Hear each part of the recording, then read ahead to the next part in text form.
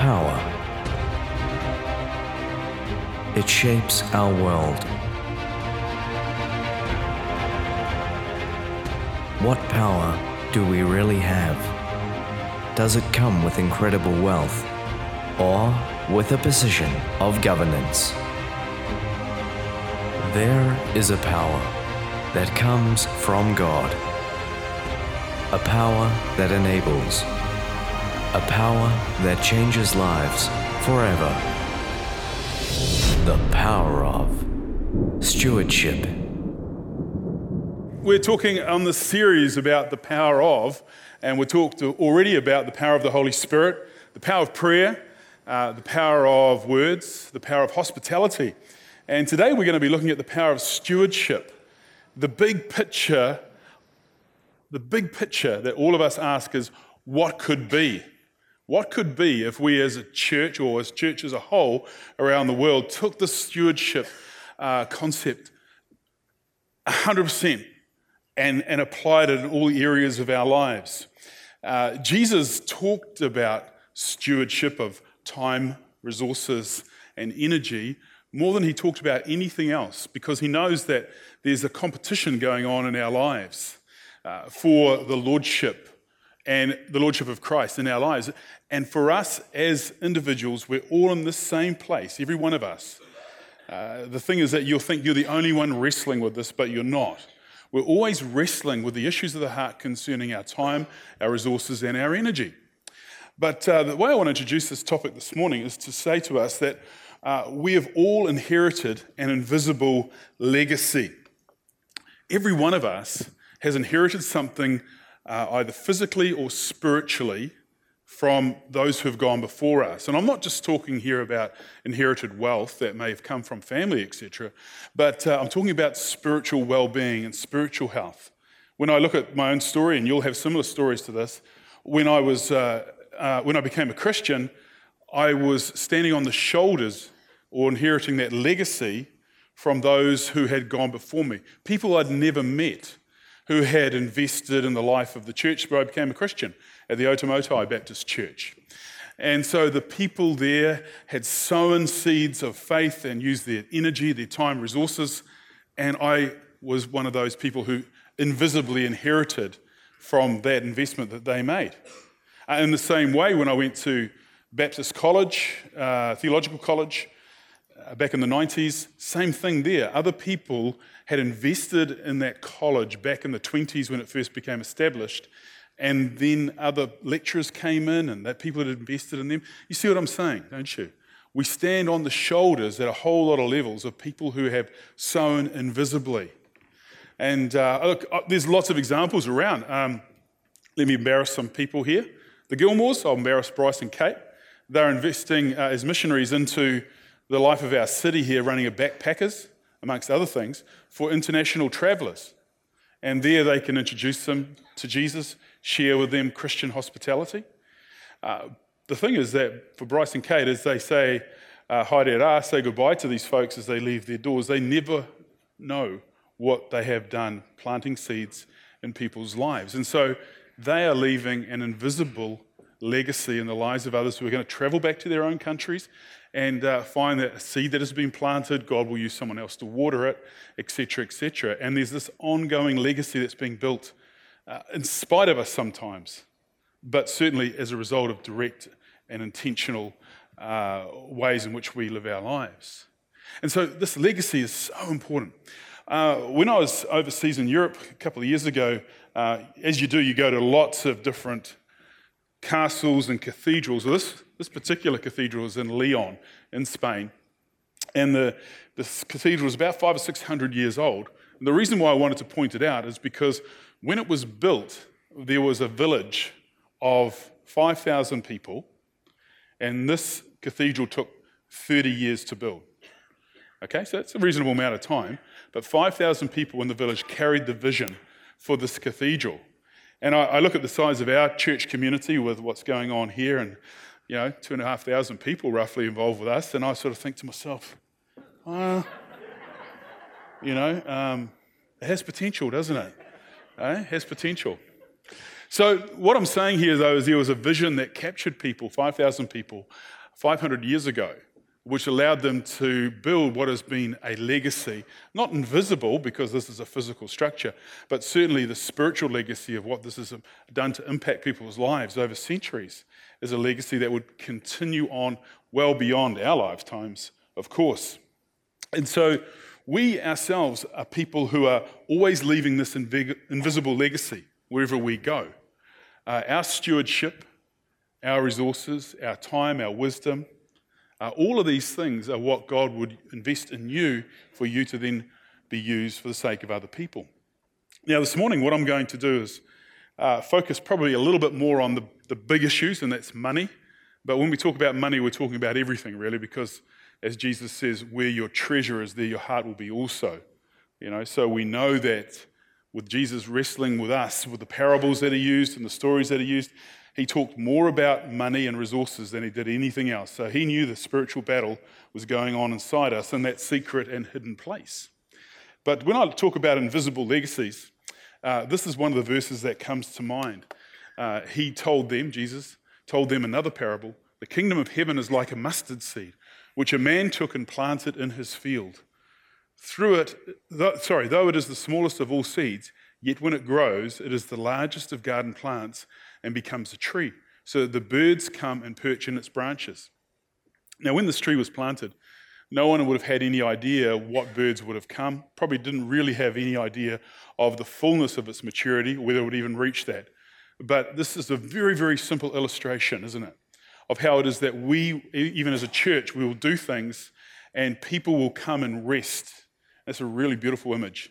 Rest in what has been planted. One of the trusts in the city that's had quite a bit of profile over the last decade is the Acorn Trust. It's run by some folks in our city. And the idea there is that you invest money into that trust and it leaves an ongoing gift for the city or for some of the purposes that you intended in perpetuity. It just keeps on going long after your lifetime. It's called the Acorn Trust. And it's a very good example of what I'm describing here, particularly in relation to this verse, because that tree will have generations of birds coming and resting in it in the same way that we might look at a church building or a cathedral where people find rest. But it all comes back to a vision that has been released by some people under God's leadership to say we've got to do something here in our lifetime that leaves a legacy beyond the here and the now. And that is what stewardship is always about. So what I'm going to do this morning is talk from scriptures about how Jesus interacted with people, and then I'm going to take a little story out of the book of Acts, which is quite compelling to the point of terrifying, and we'll see what it is about stewardship that we can learn together. Jesus is confronted by a young man. It said, just then a man came up to Jesus and asked, "Teacher, what good thing must I do to get eternal life?" "Why do you ask me about what is good?" Jesus replied. "There is only one who is good. If you want to enter life, keep the commandments. Which ones?" he inquired. Jesus replied, "You shall not murder, you shall not commit adultery, you shall not steal, and you shall not give false testimony. Honor your father and mother, and love your neighbor as yourself." "All these I have kept," the young man said. "What do I still lack?" Well, we leave the story here just for a moment to reflect upon this, because this is the part of the story that was essentially in the mind of this young ruler. He figured that the conversation would sort of end about here, and Jesus would go, "You're doing well, because you haven't done these things, you've honored your parents, you haven't committed adultery, you haven't committed murder." And so this young ruler, it says he was young, also says he was wealthy, so he was sort of, you can sort of see his temperament, you can see his character here. He was looking for affirmation. He was probably one of these guys who was quite proud of himself, because here he is seeking that affirmation from Jesus. He's sort of a little bit like the average 18 or 19-year-old teenager who knows everything and should leave home while they do. This guy would be in that category, okay? And so he's feeling quite proud of himself. "All these things I have kept," the young man. "What do I still lack?" And he was probably waiting for Jesus to go, "You're doing great, mate. You're doing real good." "No, nothing. You're fine." And yet Jesus let him have it right between the eyes. He said, Jesus answered, if you want to be perfect, go sell your possessions and give to the poor, and you will have treasure in heaven. Then come follow me. When the young man heard this, he went away sad because he had great wealth. And then Jesus turned to his disciples, truly I tell you, it is hard for someone who is rich to enter the kingdom of heaven. Again, I tell you, it is easier for a camel to go through the eye of a needle than for someone who is rich to enter the kingdom of God. Now, you'll notice in that top line there, it says, go sell your possessions and give to the poor. This guy isn't being told to sell everything. But what Jesus has done is he's tapped right into his secret life. Okay? All the things that had happened before, had been mentioned before about adultery and murder and honoring your parents, all of these things are outward displays of a righteous life. And they are rewarded in their own way by people affirming you as a good citizen, as a good son, as a good husband, etc., etc. So all of these things have their reward. But when you enter into that secret life, it's a very, very different scenario, isn't it? Because when you go and sell your possessions and you give to the poor, there's no one writing up your story in the newspaper. The poor are not celebrated for their stories. And so you're entering into a secret life where it's really between you and God. And this is where Jesus challenges this young man. He's saying, look, yeah, you've done okay, but let's deal with the issues of the heart here, because this is where it really matters. This is what really counts. Because if I can get that heart of yours working in the right way, your whole life is going to be completely different. Okay? So that sounds simple. We understand it, but it doesn't take the challenge away, does it? Andy Stanley, who's a great teacher, great communicator, talks about this circle, the circle of our possessions. Okay? And he talks about the circle being closed or open. When you close the circle, you have concluded that you have enough. Enough is enough. Enough of this lifestyle, enough of this home, enough of this vehicle, etc., etc. And once you've determined that you have enough, your whole world will change. Because what you will do with what you have after that, you feel comfortable about using it for God's purposes. The biggest challenge is that we live in a world where the 10th commandment is violated every second, thou shalt not covet. And the problem with this is that our whole world is driven by commercials, by media, telling you that you're entitled. And so it's very, very difficult to close that circle. You know, I could have closed the circle on my Morris 1300 back in 1975, but, you know, they came out with something better. So I opened the circle again. Now, I'm not saying a Maury 1300 would have lasted this long, but you know what I'm saying. And so we are here talking again about the heart. We're talking about the heart because the heart is deceitful above all things. And it's that issue about being deceitful that is the biggest problem, because we can convince ourselves of all of these things that we are entitled to and miss the boat of what God is actually calling us to do, which is far greater and of greater value than anything we would do for ourselves. I don't know about you guys, but my wife's picked me up in recent times. She says, when you're tired, Craig, you sort of blob out on Trade Me. Now, has anybody else ever done that? Okay, good on you, men.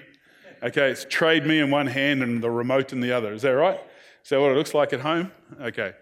So the thing about this is that I might go on to Trade Me vehicles and I'll go, what's my car worth? So, yeah, that car. Oh, yeah, that's worth that. Okay.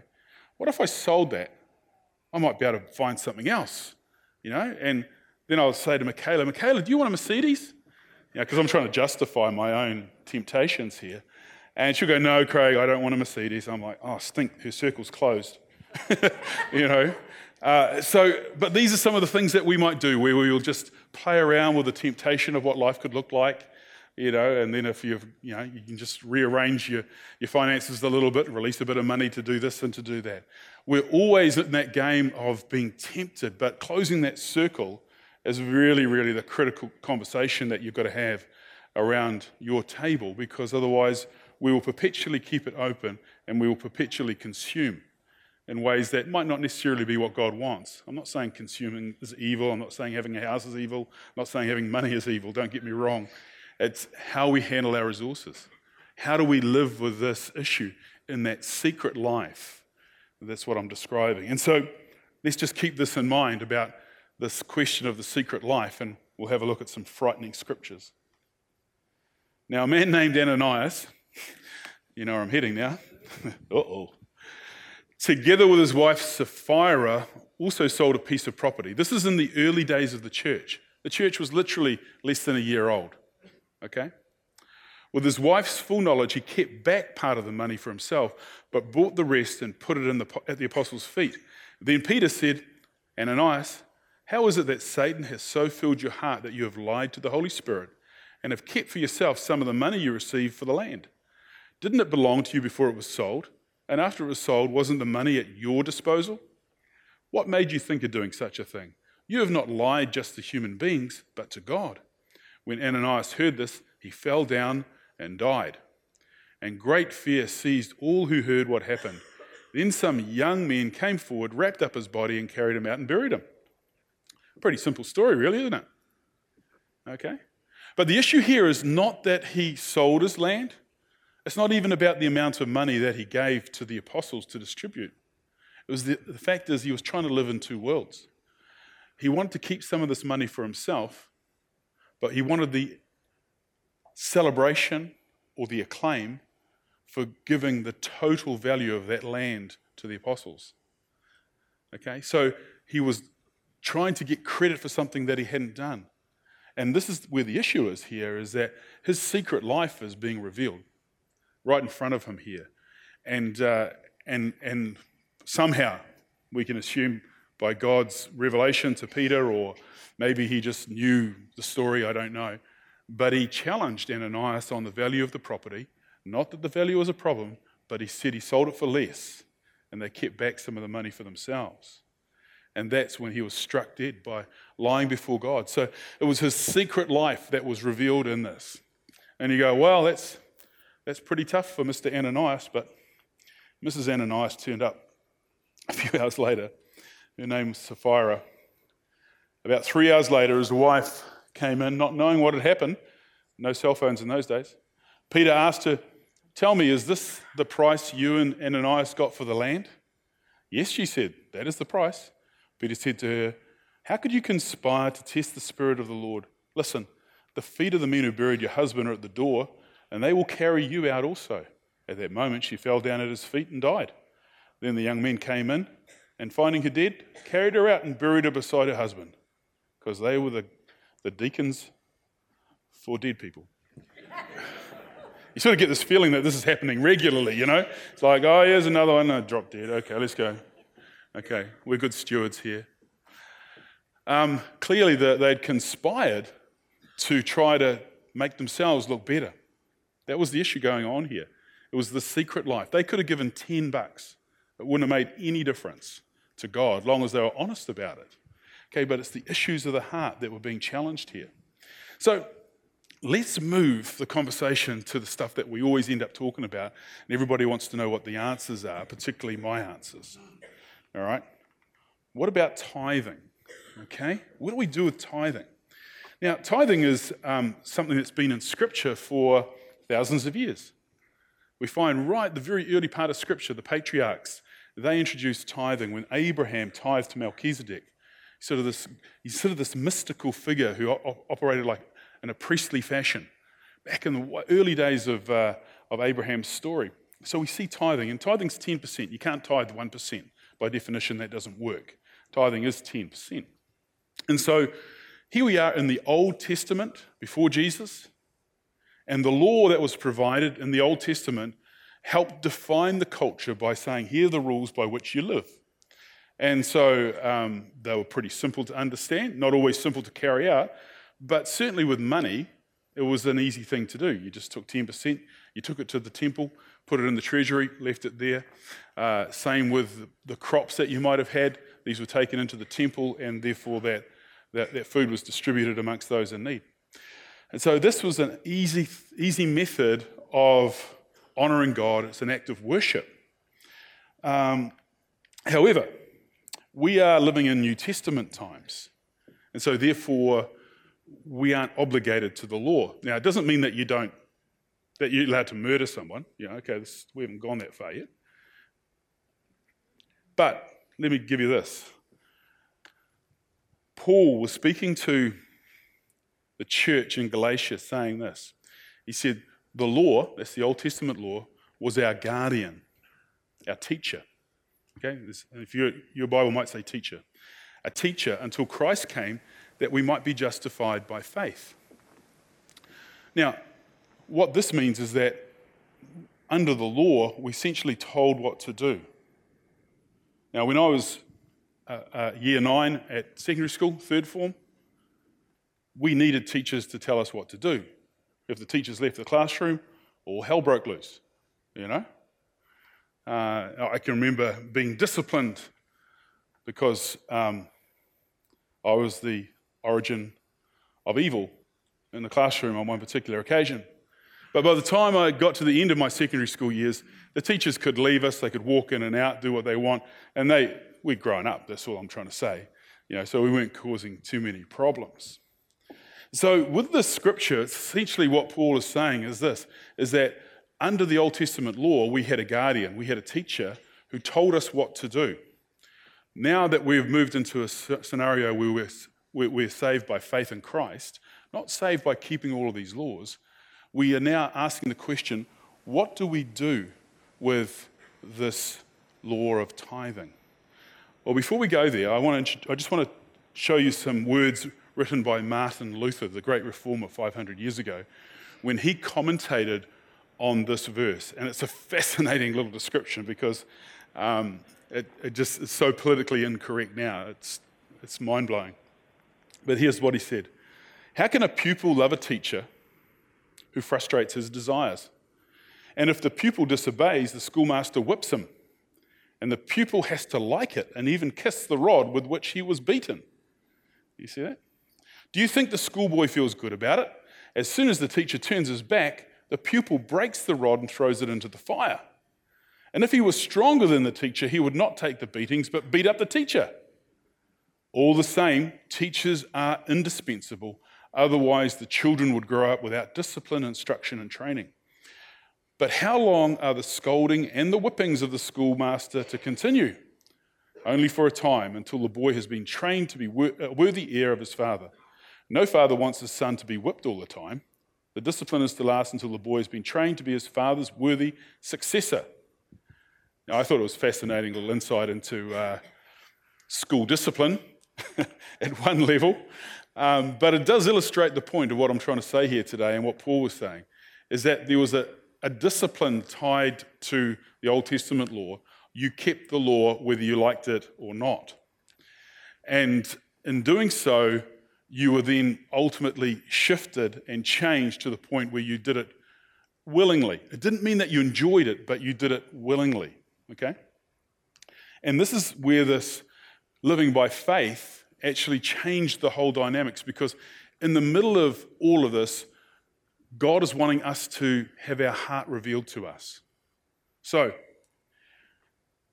we end up in a situation like this where in New Testament life, 90% is greater than 100%. Because this 90% that we live on, I'm not talking about what we give it away, I'm talking about what we live on, we choose to live on this as Christians because we can honor God with the difference, that 10%. And this is where faith kicks in. Faith kicks in because we're saying to God, I'm trusting that you will take what it is that I've given you and build that invisible legacy. That's our partnership with God. But the 90% that is blessed is actually significant because it's all about our relationship with God. So I've got a partnership with God which says whenever I'm struggling financially, long as my needs are, worked through and they're in that circle, not just continue to expand out of a sense of entitlement, I can go to God and say, God, we have a problem here. Not me, we, because I've made a covenant relationship with you about this money that we need to use to keep the things turning in our family. But Corinthians, Paul once again speaks about giving in a way that leads us to the very, very heart of the situation. He says this, Each of you should give what you have decided in your heart to give, not reluctantly or under compulsion, for God loves a cheerful giver. Now, this is really defining, isn't it? Why? Because, again, we're looking at the condition of the heart. The condition of the heart is really, really important. So let's see how this works out. Law, the Old Testament, said 10%. Now, let me ask somebody who's a lawkeeper how you feel about that. How do you feel about giving 10%? Well, I don't know. It's not about feelings, is it? I just got to do what I got to do because it's the law. It's like asking somebody, how do you feel about keeping your car under 100 kilometres an hour on the open highway? Well, it's not about how I feel. It's just something I've got to do. So you have no real revelation of how you feel about giving 10% of your income if you're living under law. So move into the New Testament. We're now being told that you've got to be a cheerful giver. Oh, so my feelings come into this? Yep, because this is all about the heart. It always has been about the heart. God wants the heart. Once he's got the heart, everything else follows. Oh, okay. Well, I don't like the idea of giving 10%. Oh, what would you like to give then? 5%? 2? Oh yeah, I'm happy with 2. So you could be joyful at 2. Okay, that's good. How do you feel about being joyful at 2? Does it reveal something to you about your heart that you didn't know before? Yep. I didn't know that my heart was so miserable. So you wouldn't have known that under the Old Testament law. You wouldn't have known that. And yet the Old Testament law is still a guide. It's still a teacher to us. But in this process of learning about generosity, we learn about ourselves. And that's the critical element in this relationship we have with God, is that we are told not only should we be generous, but we should be joyful and generous. And we learn so much about ourselves. And if we find that our heart of generosity barely beats at all, it's got such low blood pressure, hardly generates anything, we've got to then take that seriously and go back to God and say, God, I got a problem here. Because I can't even keep up with what the law demanded because my heart is now being revealed for what it is. So just like I might be struggling with forgiveness, and I've got to go to God and say, God, in my own strength, I can't forgive this situation. Same it is with your money. You go back to God and you say, for the first time, I actually know what it is that's going on here. And Lord, I'm not very happy about this. So I've got to have a process by which you speak to me. We do some hard yards in here, and I work out what it is that's going on in my heart. Why am I struggling with this? Is it a lack of faith or is it fear? What's going on? And so the question that you're left with when you live under a new covenant, grace-filled relationship with Jesus is the question is about the joy that you give in partnering with God to leave a legacy, an invisible legacy in the years ahead, because ultimately that's what we invest in. That's what giving is all about. It's not giving to get, it's not giving to get rich. It's giving so that we can create an invisible legacy that other people are going to be able to step into in the years ahead and be blessed because we were here. There are hundreds and thousands and millions, I suspect, people who have given invisible legacies over the years out of their faithfulness and their generosity. We'll never know their names. But just like I mentioned with Bryce and Kate investing in these overseas travelers, we will know in time, I think it's quite exciting, of how all of this outworks itself. I'd like to think in eternity we sort of get to look behind the curtain a bit. That'll be fun. But I suppose for myself, with this big picture of stewardship and the power of it, as I ask myself the question and I allow my imagination to run wild of what could be. And I'm sure that's the way God looks at his church. It's his bride. And Well, what could be? What could be as we all work together using our gifts, our strengths, our resources, our time, our passions, and bring all that together? Imagine what our city would look like. Imagine how our country would operate. Imagine how the world would work. It's entirely different to the way it works now, because God's people are acting in a way that is generous and are intentional about leaving an invisible legacy rather than building a visible one of their own that you can't take with you when you go. One of the things I just want to say about this giving thing is that I've been pastor here for 24 years, nearly 24 years, a couple of months off it. And right from the outset of being here, I made it really clear that I never wanted to know what people gave. It's really intentional for me. I don't sign checks. I don't have a credit card. No one trusts me. You can see what's going on here, don't you? I've just woken up to it. Yeah. And I never see the bank accounts, if people are giving by direct credit. I never see those bank statements. They get handed straight to the treasurer. I never see tithing receipts. And why don't I want to know that? You think, surely, Craig, it's your responsibility. And I've read plenty of books that suggest you should. Monday morning, what I should be doing is finding out who gave the biggest check on a Sunday, and I should be writing personal thank you cards to that person. That's too much for me, in as much as I couldn't handle that. If somebody who was the biggest giver in the church rang me at 3 a.m. and said the budgie died, I'd say, oh, that lovely blessed Baptist budgie, I'll be around there as soon as I can to give it a blessed Baptist funeral. And my wife will come around and make you a cup of tea and massage your shoulders. We'll be there. God bless you. You see, I understand my own heart. I'm just really grateful that this transaction happens between you and God, not you and me. I couldn't be responsible for the things that would go through my head if I knew what was going on. Does it make sense? Yeah. I'd look at some people and go, misery guts, And others I'd go, have this seat, let me get you a cup of coffee. Why? Because I'm too human. My heart's deceitfully wicked above all things. So ignorance is bliss. Totally. And so I just wanted to tell you that, because it's really important to me that the end result of this, everything I've spoken about today, is about you understanding that secret place in your heart about your resources, your finances, and how it works out between you and God is your business between you and God. The church is part of the bigger transaction. And that's cool. We take significant amount of responsibility for the way that we handle the finances here in the church. We've got all sorts of systems to protect ourselves from ourselves.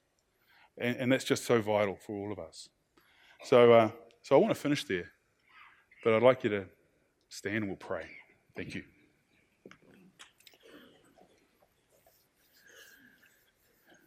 God, we talk about the power of stewardship. We live within it. All the things that we've learned that have been passed down from generation to generation, the buildings that we have, the investments that have been made, all of these things are the invisible legacy of people who have gone before us, your people, our ancestors at a spiritual level. And we thank you for them, Lord, because without them, we wouldn't be who we are today. And yet, Lord, we feel that call, not the pressure, but the call to be able to partner with you in what it is that we see around us and how that we can create a legacy that's just going to ripple throughout generations. Help us capture the size of the vision that you have for what this looks like and how these mustard seeds can grow into wonderful trees where the birds of the air come and find their rest. Wow, that's just such a great picture. And so, Lord, we come to you and we just want to offer our hearts to you for you to do the surgery that's needed and to help us to come to grips with what it is that you're calling us to, where we might need to change and how we would need to change.